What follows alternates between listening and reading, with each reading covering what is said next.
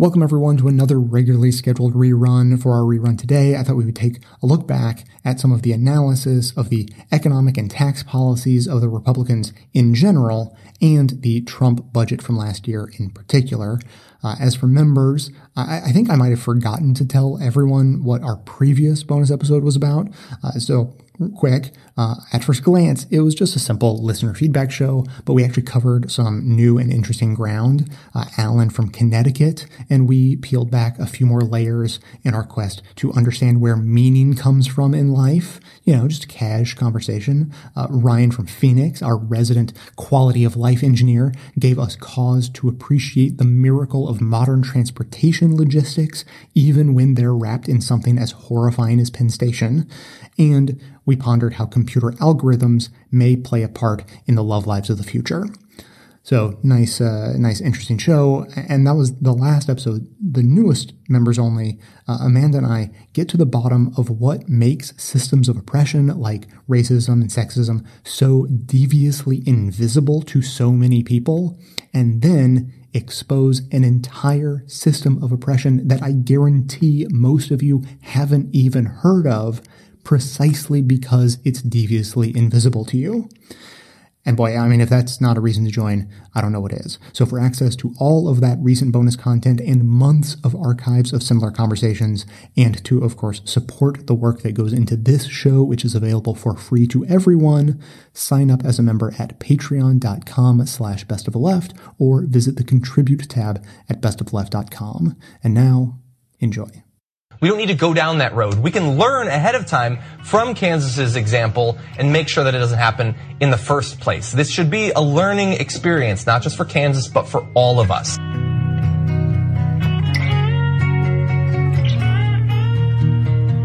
This program is made possible by the members and donors to the show. To support the work we do, get commercial-free versions of every episode and occasional members-only bonus content, visit the Contribute tab at bestoftheleft.com. Now, welcome to the award-winning Best of the Left podcast with clips today from The Bradcast, The Other Washington, The Young Turks, The Real News Network, and Who, What, Why.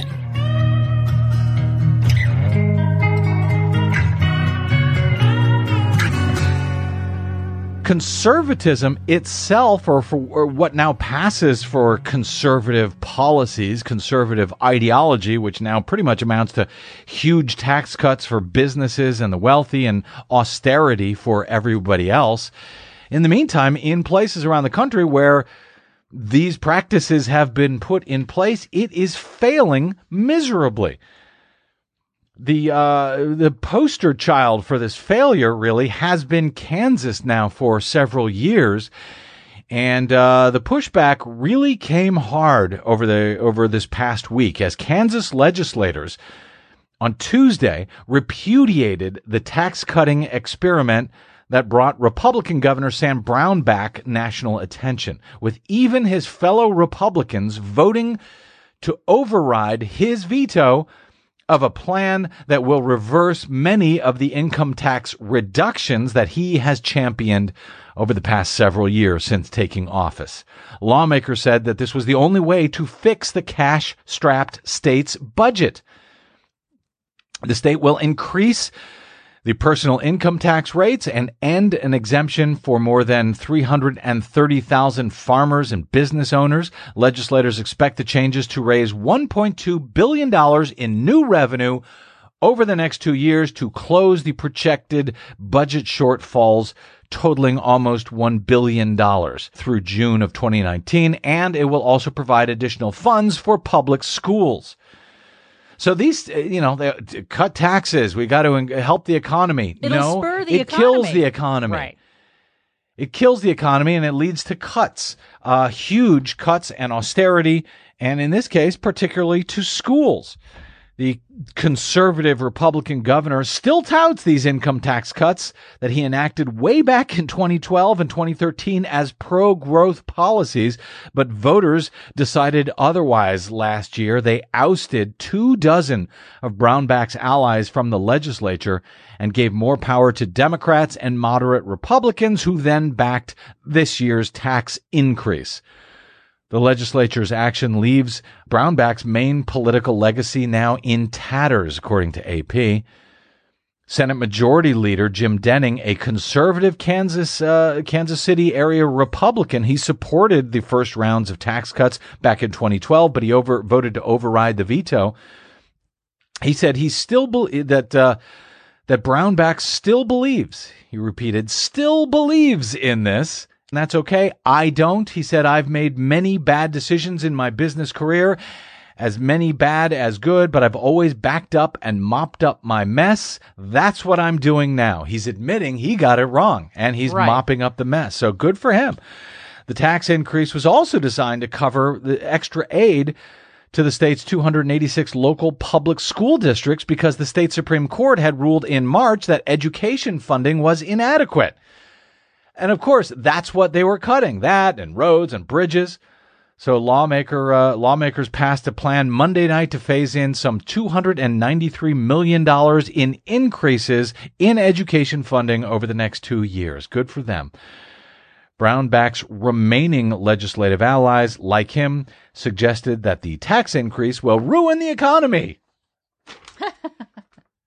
They've ruined the economy in Kansas since 2012, since coming to power. So, but they're not going to admit it ever.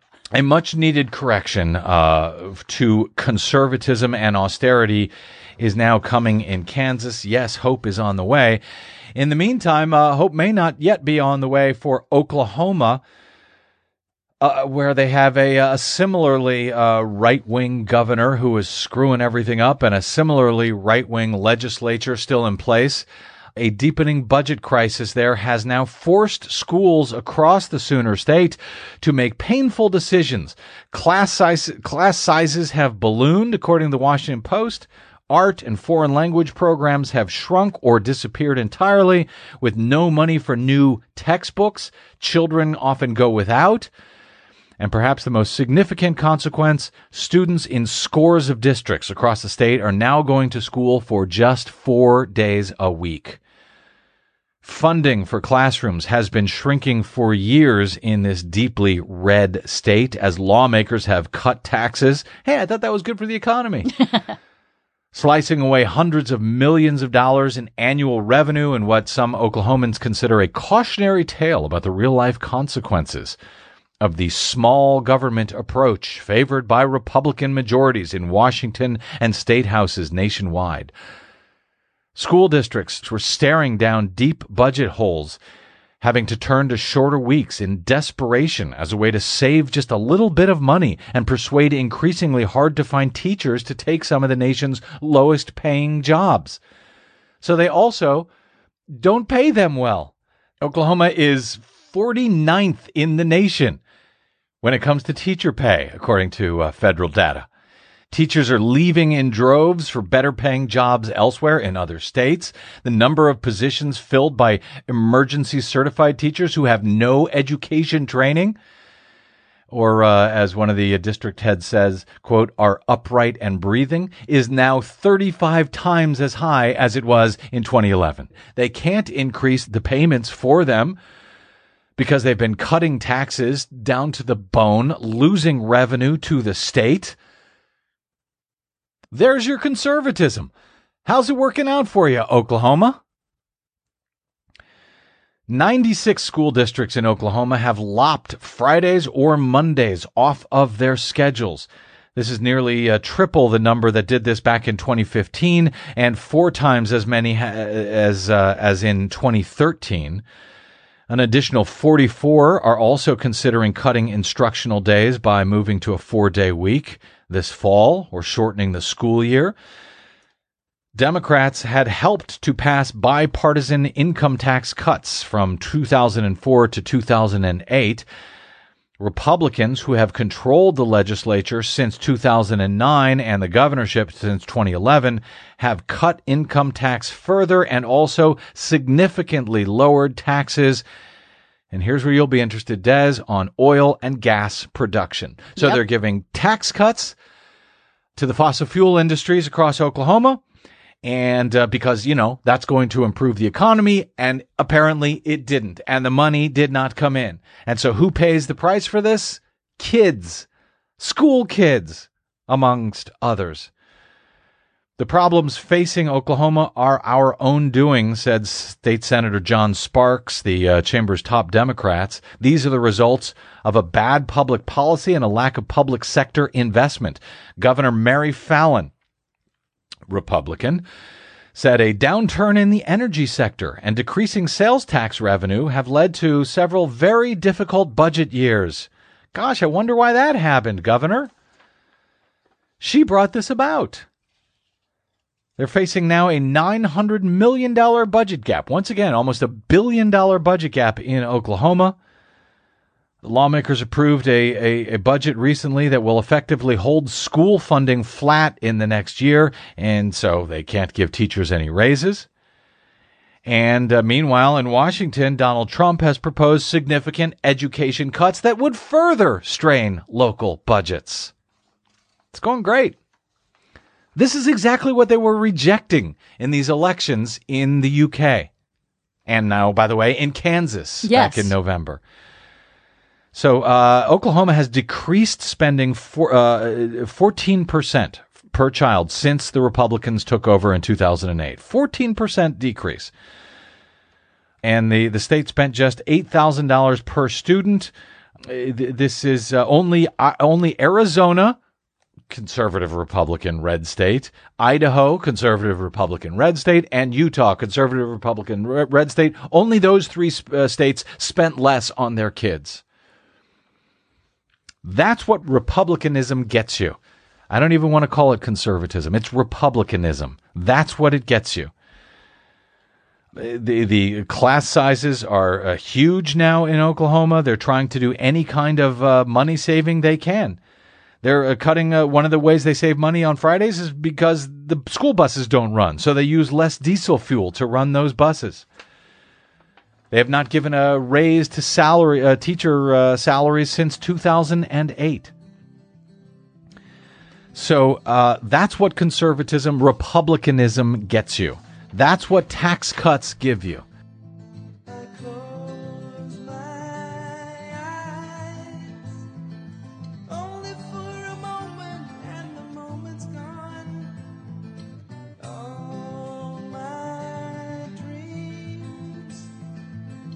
Before my eyes a curiosity,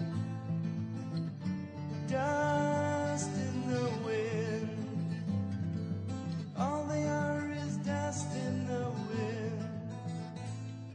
The foundational principle behind the Trump budget is he needs to cut taxes on the wealthy and on corporations because that's how you grow the economy, and then those job creators will create great jobs for everybody else. So to address that issue, since none of us are super wealthy, we went to our plutocratic overlord, Nick Hanauer, not quite a billionaire, but billionaire-ish, to get his take on the Trump budget and what it does for rich people like him and ordinary, not-so-important people like us. So, Nick, as a guy who's worth hundreds of millions of dollars, I assume you're pretty thrilled about the Trump budget. It is a thing to behold from my point of view.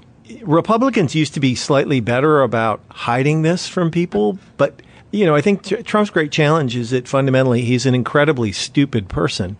So he and his merry band of miscreants struggle to hide their true intentions in the same way that the Republicans that preceded him were able to do.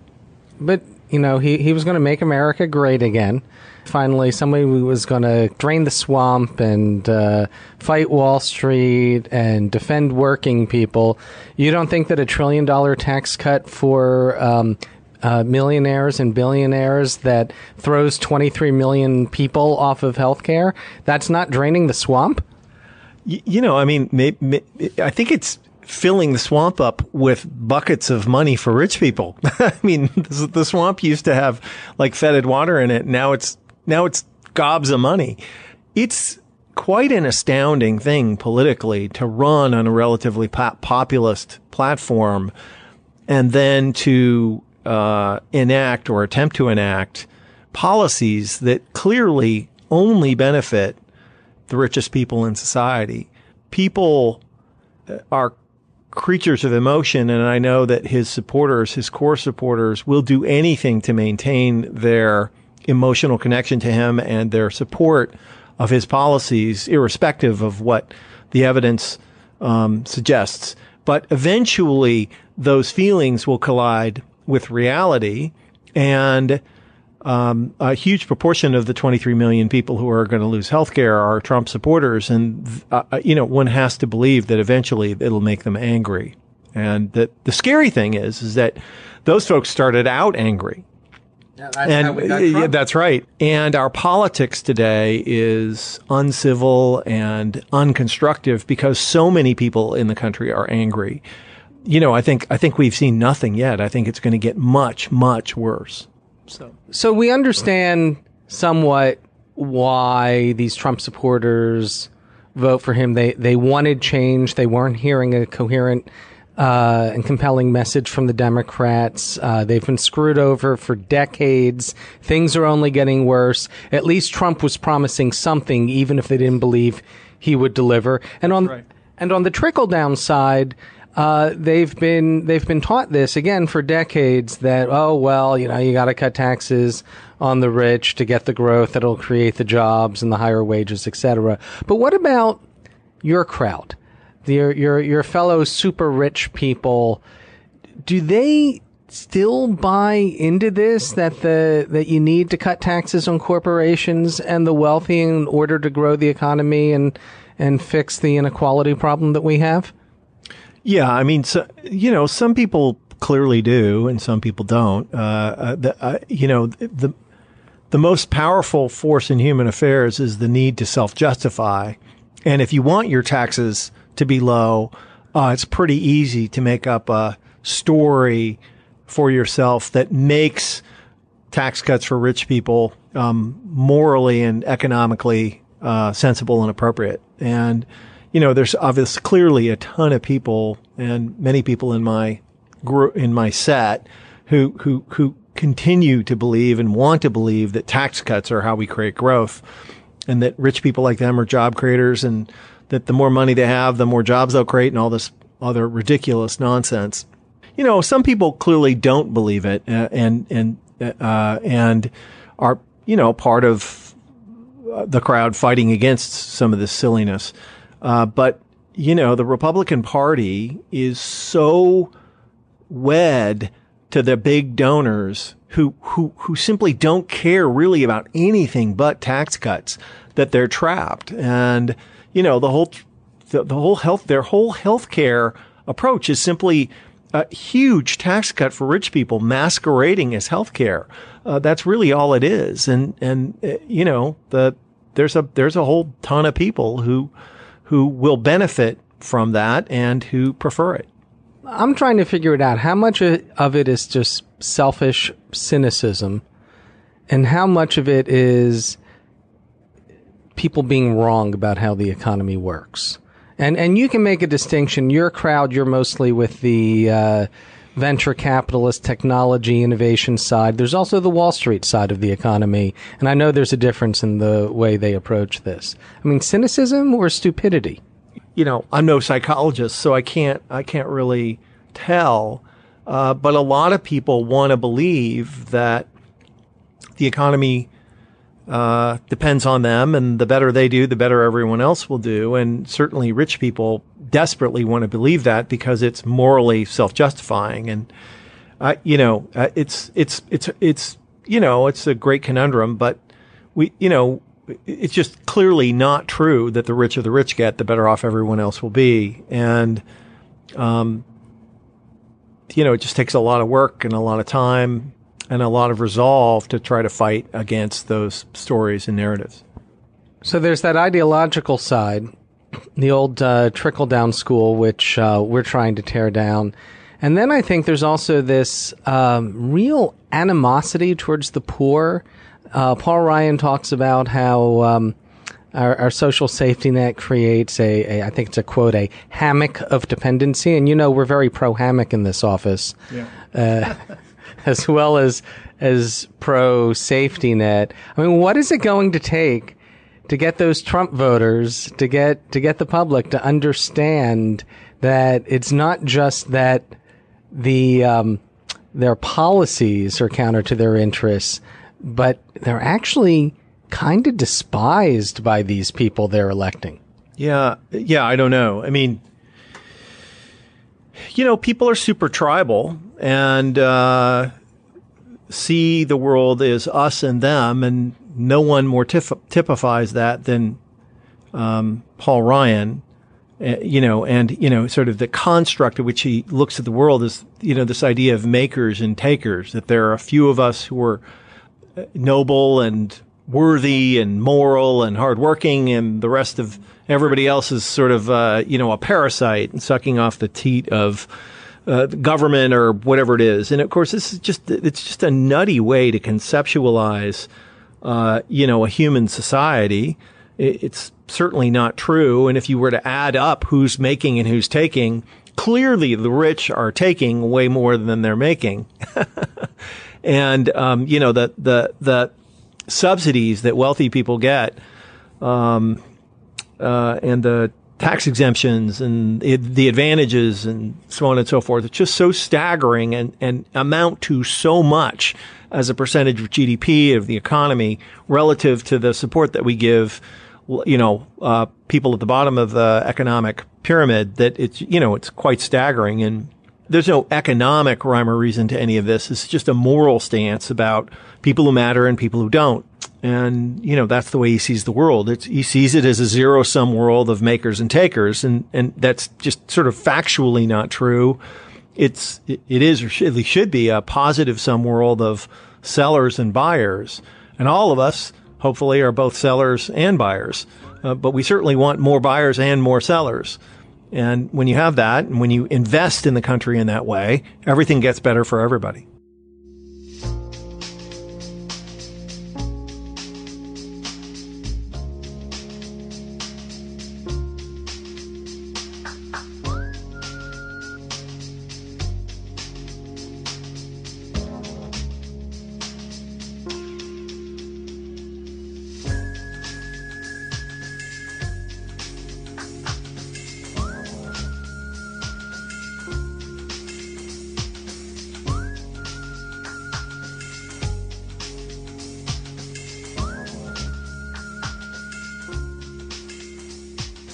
After years of suffering, Kansas's tax problems might finally go away, at least in part, after Republicans this week overrode their own party's governor's veto of a tax increasing bill. So basically what happened was, years back in 2014, Brownback comes in, Republican governor, and he decides, you know what? We have these fantasies as a party of massive tax cuts. And you know what? I'm going to go all in. And so he slashed taxes for individuals, for corporations, massively changing their tax code. And the idea was, the defense at that time was that this is going to stimulate so much economic activity that you don't even have to worry about the loss of revenue. It is going to fix itself. Now, progressives like us have been telling you, and people have been telling you for decades, that that's not actually how it works. And so they had their experiment in Kansas, and we saw the results. I actually went to Kansas a year or two ago with a union of teachers on the 50th anniversary of the Brown v. Board of Education, because their education system has been devastated by the lost revenue. Their transportation system, road maintenance, all of that devastated because they're not making the money that they used to. Not only are they getting less tax revenue, but there's so many loopholes that many individuals are reclassifying their income as small businesses, and it has been a disaster for Kansas. Credit to the Republicans, at least in some part. They've been trying to fix this now for a few months, trying to pass at least small increases in taxes, repealing some of those tax cuts. But Brownback has stopped them until this week, when they were able to get a veto-proof majority. And so now, I mean, we're not talking about a lot of taxes, by the way. We're talking about very small numbers. Individual income would be taxed at rates of 3.1%, 5.25%, and 5.7% starting in tax year 2018. The changes also end Brownback's tax cut for certain business owners, known as the LLC exemption. That is the progenitor of many of the loophole problems that they had. Yeah, look, I know that those percentages don't seem like much, but they do have a very large impact in terms of raising revenue for the state. So I do want to give state lawmakers, particularly right-wing state lawmakers, a great deal of credit for doing what they're doing, for fighting on this issue, even after the governor vetoed it. I love the fact that they got together and they found a way to override his veto. And essentially, they did the right thing. They realized that it was hurting their state, it was hurting their constituents, and I love that for once, politics were pushed aside, and regardless of political ideology, these lawmakers decided to represent their constituents as opposed to big businesses. Yeah. With that said, though, there are similar problems in other states, including blue states like California. So in the late 1970s, and this is different because it's not a governor coming in and changing things up, but in the late 1970s, California passed a ballot measure known as Prop 13, and that dramatically cut tax revenue to the state in the form of property taxes. It capped property taxes at, I believe, a little over 1%, 1.5% of the value of a home, right? And so think about it. Education is funded through property taxes. And so the LAUSD, for instance, was one of the best school districts in the country. And then after this ballot measure passed, the schools suffered because they lost a bunch of revenue. And the other part of that ballot measure was that in order to increase taxes, you needed a 2/3 majority to vote in favor of increasing taxes, which never happened. Which is incredibly tough. Which is incredibly tough. And so California suffers in a similar way, even though the tax cuts were done in a different method or through a different method. And so anyway, I'm giving you all of that because this is a problem that we're seeing throughout the country. I like that Kansas is taking a step in the right direction. This is not the tax plan that I would have passed in Kansas, obviously, but this is Kansas after all. So the Republicans are going to have their say. And so, yes, it was the Republican fault that they had this problem in the first place, both the governor and the state legislature, but at least they, to some extent, fixed it. Now, this is consequential not just for Kansas, but for the US as well. If there's any reason in the world, if people are rational at all, it will matter, because this isn't just sort of theoretically like the Republican tax plan, like Trump's tax plan that he wants to enact across the entire country. Many of the people who crafted Brownback's plan are economic advisors for Donald Trump. So they are trying to do to the country what they did to Kansas, what Kansas suffered under for years, and what they had to, under emergency conditions, fix. So we can theoretically get in front of that in the US. We don't need to allow them to pass that tax plan and cut corporate taxes down to 1/3 of what they are now. We don't need to decimate the federal Department of Education, Departments of Transportation, Health, and all of that. We don't need to go down that road. We can learn ahead of time from Kansas's example and make sure that it doesn't happen in the first place. This should be a learning experience, not just for Kansas, but for all of us. Yes, I was burned, but I called it a lesson learned. Mistake overturned, so I called it a lesson learned. My soul has returned, so I call it a lesson learned. Another lesson learned. On Monday, the Trump administration presented its plan to roll back federal financial regulations that were implemented with the so-called Dodd-Frank Act of 2009. The plan intends to dramatically scale back the regulations that were passed shortly after the great financial recession of 2007-2008, and complements similar rollback efforts in the House of Representatives. As a matter of fact, last week, the House also passed a repeal of the Dodd-Frank Act regulations. Here are two excerpts from that debate by House Majority Leader Paul Ryan and Democratic Congressman Keith Ellison. Small businesses are struggling. They have been unable to hire, invest, or get the loans that they need to get off the ground. Families looking to keep their money safe are hit with fees that they cannot afford. And why is this? Our community banks are in trouble. They're being crushed by the costly rules imposed on them by the Dodd-Frank Act. This law may have had good intentions, but its consequences have been dire for Main Street. Let me put it this way. It is more than 1,000 pages long and has more rules and regulations than any other Obama-era law. You know, since Dodd-Frank's passage, the economy has created over 16 million jobs, over 85 months of consecutive job growth. Business lending has increased 75%, and banks, large and small, are posting all-time record profits. Community banks are outperforming larger banks. Credit unions are expanding their membership. And because of the work of the Consumer Financial Protection Bureau, 29 million people have seen $12 billion get back into their pocket and not into those of improper and illegal practicing financial services firms. Now the repeal goes to the Senate, where it faces a much tougher battle to pass. Joining us to analyze the financial regulation repeal is Bill Black. Bill is Associate Professor of Economics and Law at the University of Missouri at Kansas City. He's author of The Best Way to Rob a Bank is to Own One. Thanks for being here again, Bill. Thank you.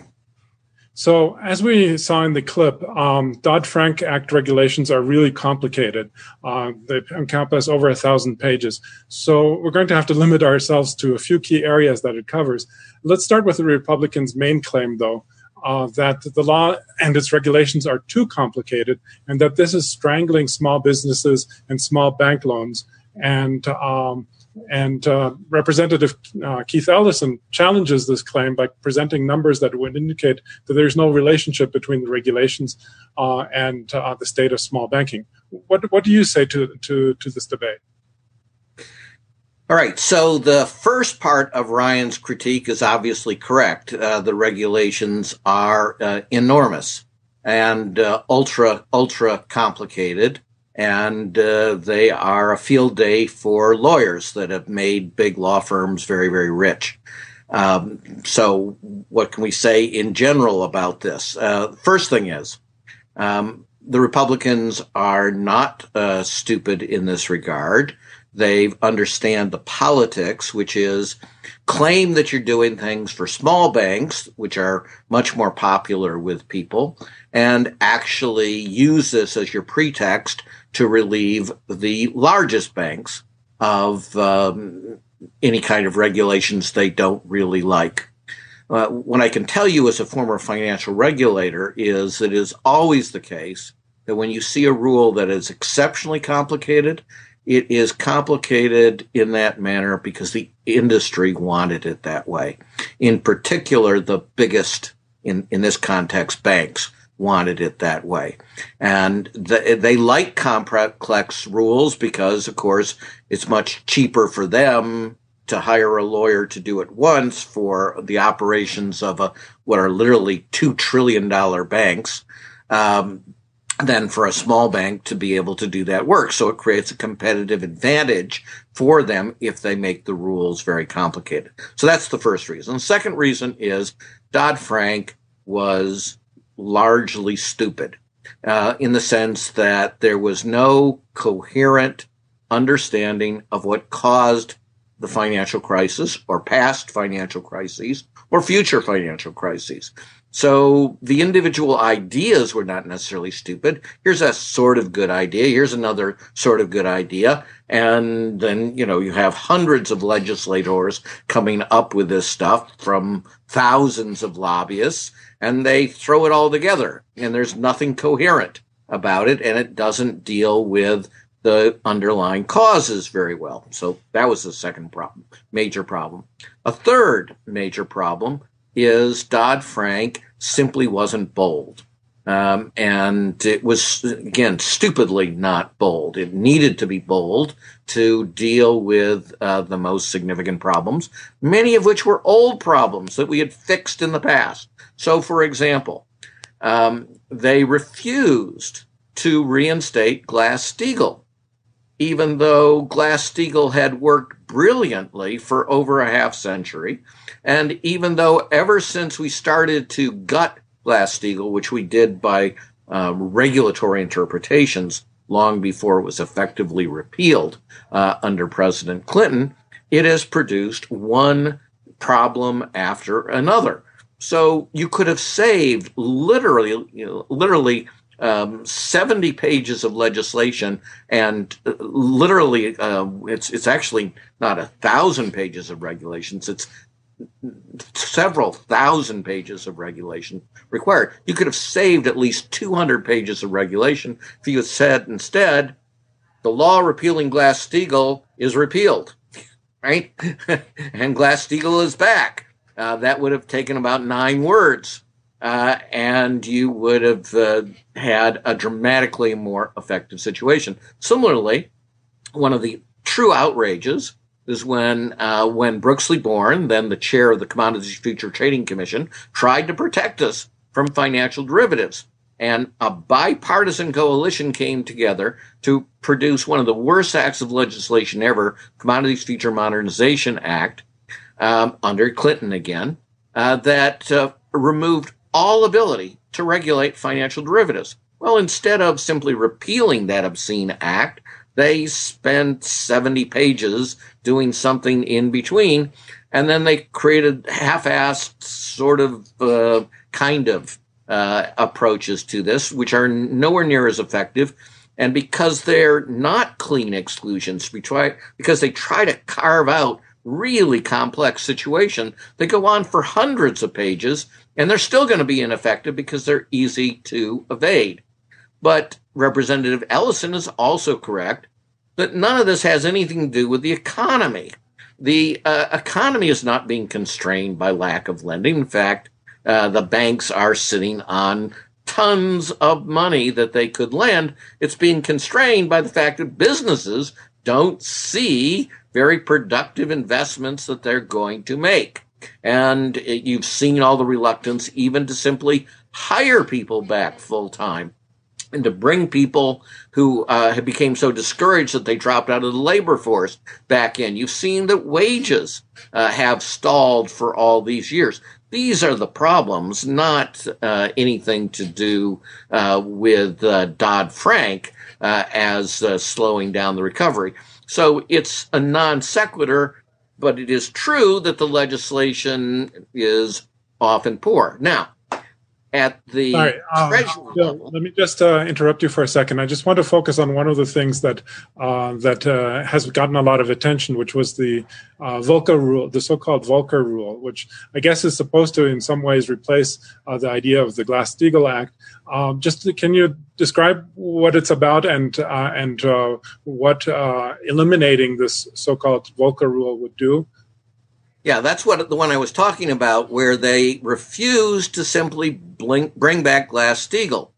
Instead, they tried to do this ultra-complicated carve-out. Now, no criticism of Volcker. This is the best he could do. They refused to bring back Glass-Steagall. So he said, well, you should prevent proprietary trading by banks. Proprietary trading is when you trade these kind of investment banking. So this is where you are not making loans as a bank. You're taking an ownership position. You're buying stock or derivatives. And say you shouldn't allow that because that's much riskier and creates conflicts of interest. But then you have to distinguish proprietary trading for when they trade for their customers. And that gets into intent, which they can easily mask. So then there are hundreds of pages to try to prevent evasions. And then the big banks came back and said, but in this situation, that'd be unfair. So then they create hundreds of pages of exceptions to it. And the result is something that is exceptionally expensive. It's still easy to evade, won't achieve its purpose. And, yes, I can understand why you would go after the Volcker rule. But what you should do is simply bring back Glass-Steagall. More broadly, they're creating something very dangerous. And this is particularly in the Treasury variant. So, as you said, there are 2 initiatives, one by the House, now in the Senate, to basically repeal everything. And then Treasury is saying, well, no, just change 2 really big things. The one really big thing is that they're going after the Consumer Finance Protection Bureau. And the reason they're doing this is it is by far the most effective, most important part of Dodd-Frank. And, of course, it was so effective because it was designed by now Senator Warren, then Professor Warren, Elizabeth Warren. And industry, the finance industry, hates them with a purple passion. So they're going to gut the CFPB. The second thing is going to be the get-out-of-jail-free card for the big banks from all effective regulation. It's an idea that sounds neat to a number of folks. It's, hey, why don't we distinguish between banks that have a very high capital levels and banks that don't have such a high capital level? If they've got a real high capital level, A, they got a protection against loss, and B, they should have the right incentives. They've got a lot of their own money at risk, not to do wild and crazy things. So if they have high capital, why don't we just let them do pretty much whatever they want? Well, the problem is all the fraud schemes that actually have produced the huge losses and our recurrent financial crises, what do? They create huge reported capital that is fictional. In other words, in precisely the situations you most need effective regulation, they're about to get rid of effective regulation on the basis of supposed capital that will prove to be fictional capital whenever there's actually a serious problem. So this is a disastrous idea that's getting almost no attention in the press, the fact that the implications are fraud.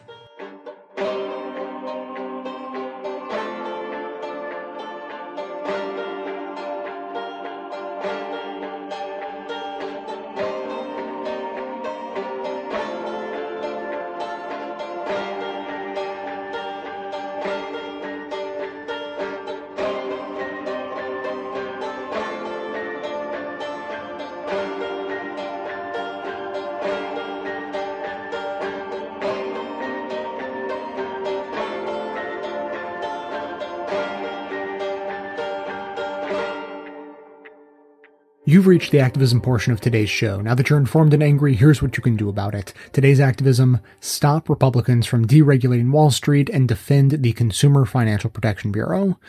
Now, in case you missed it, on June 8th, the House of Representatives voted almost entirely along party lines to roll back most of the financial regulations put into place by the 2010 Dodd-Frank Act. In typical Republican dog whistle code, they had the audacity to call the legislation the Financial Choice Act and make claims that it was, at heart, a jobs bill. And it makes you wonder sometimes how much of their own bullshit they really believe.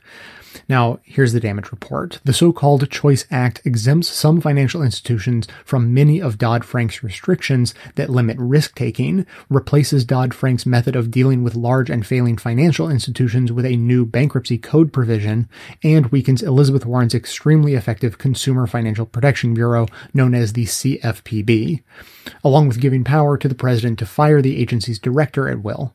And the cherry on top is the elimination of the Labor Department's fiduciary rule, which aims to protect people with investments from self-serving financial advisors. For more on that rule, I suggest checking out Best of the Left edition 1079 from February 14th. Now, some say this bill, as is, will never get through the Senate, but others are concerned that parts of it may actually have more bipartisan support there. Americans for Financial Reform, a nonpartisan and nonprofit coalition of more than 200 civil rights, consumer, labor, business, investor, faith-based, and civic and community groups, wants to hold those who voted for the Choice Act accountable for their vote. Their campaign, which uses the hashtags DefendCFPB and hashtag WrongChoiceAct, includes a website linked in our show notes where you can see how your congressperson voted on the bill and write them a letter with your concerns. Get the latest from Americans for Financial Reform on Twitter by following them at Real Bank Reform, and check out their website at ourfinancialsecurity.org. As always, you should call Congress and use all of the resistance tools available to make sure your voice is heard by your representatives and especially your senators who will be weighing in next on this. A quick reminder that our favorite way of calling Congress is through the Stance app, which you can find at takeastance.us. They don't just make it easy to call, but they make sure your message is delivered even when the lines are busy and the voicemails are full. The segment notes include all of the links to this information as well as additional resources, and as always, this and every activism segment we produce is archived and organized under the Activism tab at bestoftheleft.com. So if protecting citizens and our economy from the greed of Wall Street is important to you, be sure to hit the share buttons to spread the word about stopping Republicans from deregulating Wall Street and defending the CFPB via social media so that others in your network can spread the word too. Can you stand up and be counted as a body in a crowd? Put your name on a petition with your signature so proud. Can you raise your voice so loud as you stand with head unbowed, weather beating on your brow, demanding answers here and now? 'Cause that's how you make a difference in this fickle world of change. Talk about who James Buchanan is in this story. Yeah, I imagine most of your listeners will never have heard of James McGill Buchanan. I hadn't when I started doing the research. And in fact, I wasn't looking for the Kochs or anything about this network.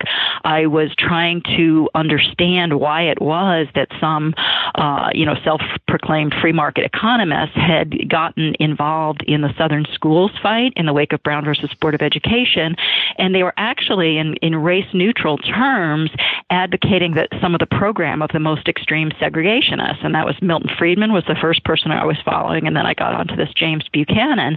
But when you had, the most arch segregationists calling for shutting down public education to prevent compliance with the Brown decision and having tax dollars go to private schools, suddenly these folks from the University of Chicago, again, Friedman and James Buchanan and Friedman's first doctoral student, a guy named Warren Nutter, they picked up on that and started to push their own agenda using the storm over Brown as kind of wind in their sails for this agenda. And so that just got me really intrigued. And then I started following Buchanan. And then I learned from a Latin Americanist that while many people have heard of the role that Milton Friedman played in advising the Pinochet junta in Chile in the 1970s on inflation, almost no one knew that Buchanan's team, the Virginia School of Political Economy, had also gone over to provide advice and counsel to the dictatorship. So then I picked up that story and learned that Buchanan had helped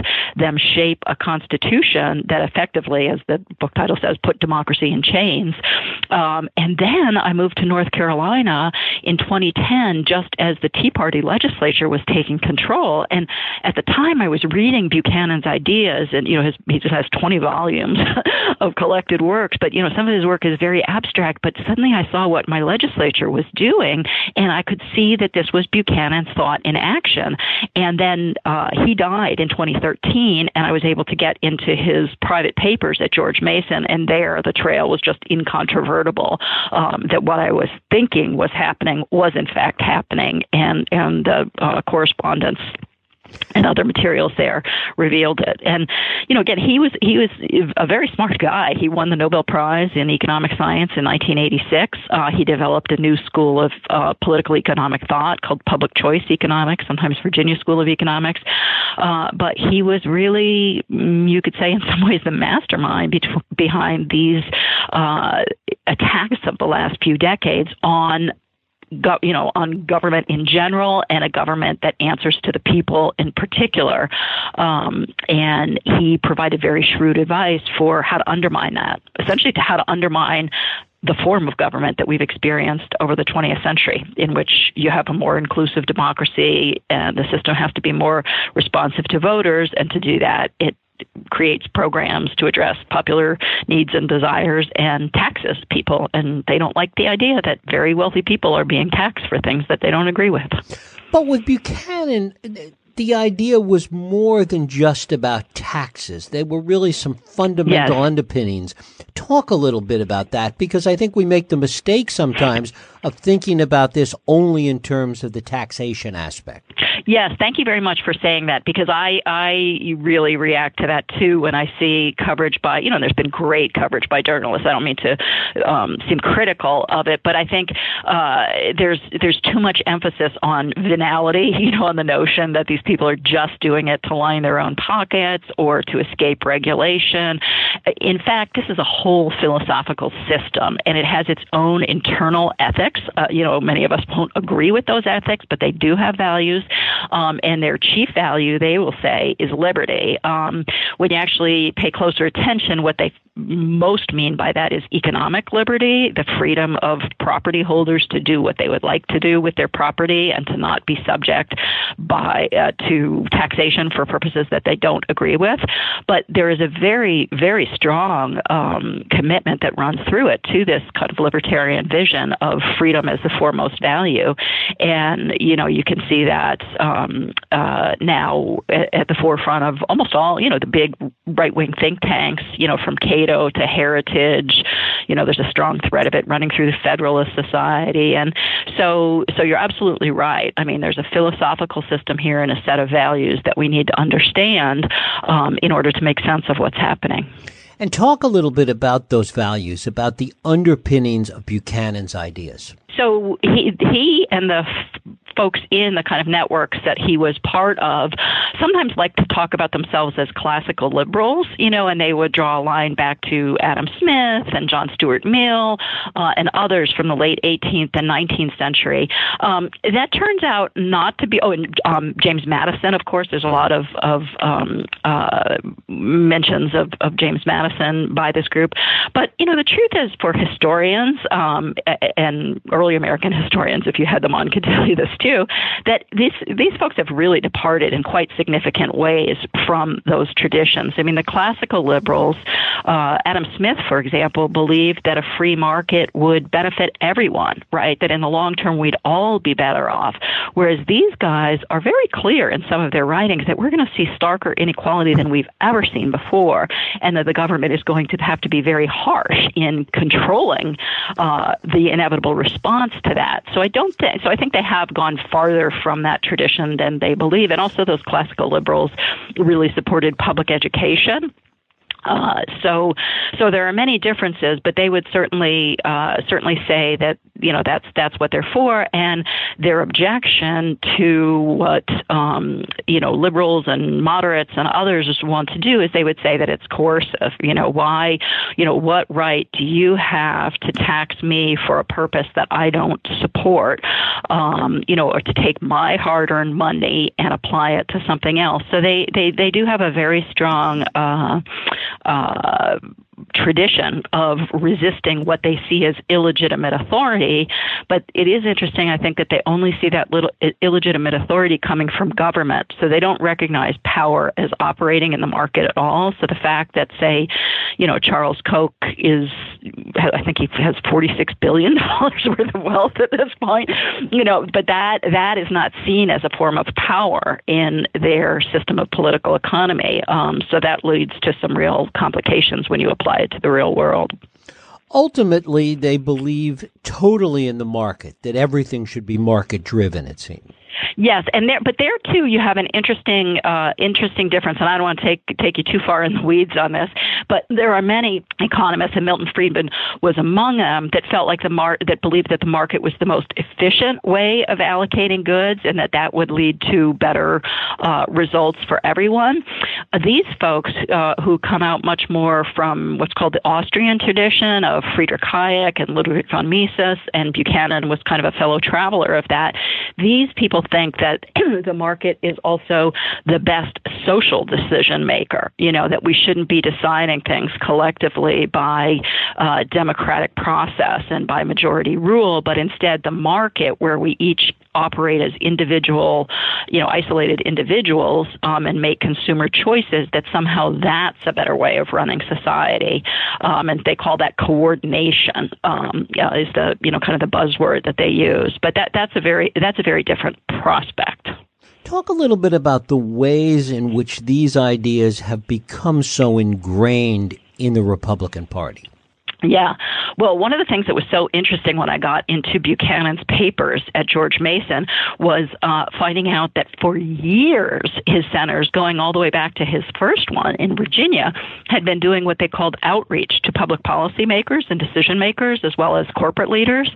So, his team, this Virginia School of Political Economy, was developing these ideas and presenting them in academic circles as a kind of science, that would help us understand politics in a new way. But at the very same time, and in quite different, you could say cruder terms, they were also doing this outreach to very powerful people in the private sector and in government. And also much of that was partisan. In fact, the whole operation almost blew up at George Mason in 1997 because they were bringing in top decision makers. They had Antonin Scalia, for example, the sitting Supreme Court justice, came in at one point. Clarence Thomas, many people from congressional staffs were getting trained, you could say, in these ideas. And they had free lunches. Milton Friedman always said there's no such thing as a free lunch.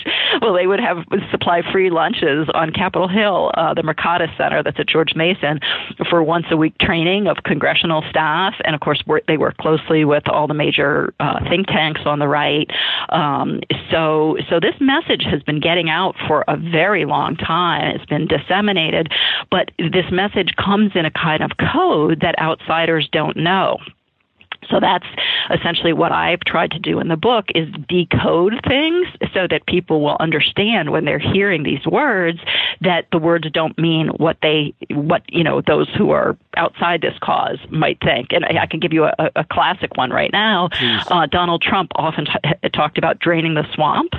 And when liberal, and moderate voters heard that, they thought, well, he's going to end all that corporate lobbying, in Washington and get money out of politics and make it so that, we silence that noise and we can really hear from the citizenry. But actually, when Trump uses that language, he's using the language that comes from Buchanan through these networks. And really what they're talking about by the swamp is the influence that organized groups of citizens have on government, whether it's the labor unions of the AFL-CIO or the civil rights groups or the American Association for Retired People or the women's movement groups, all the citizens groups that make claims on government that require government to spend money either for a program or for some kind of, say, environmental protection. Those are seen as the swamp by these people on the right.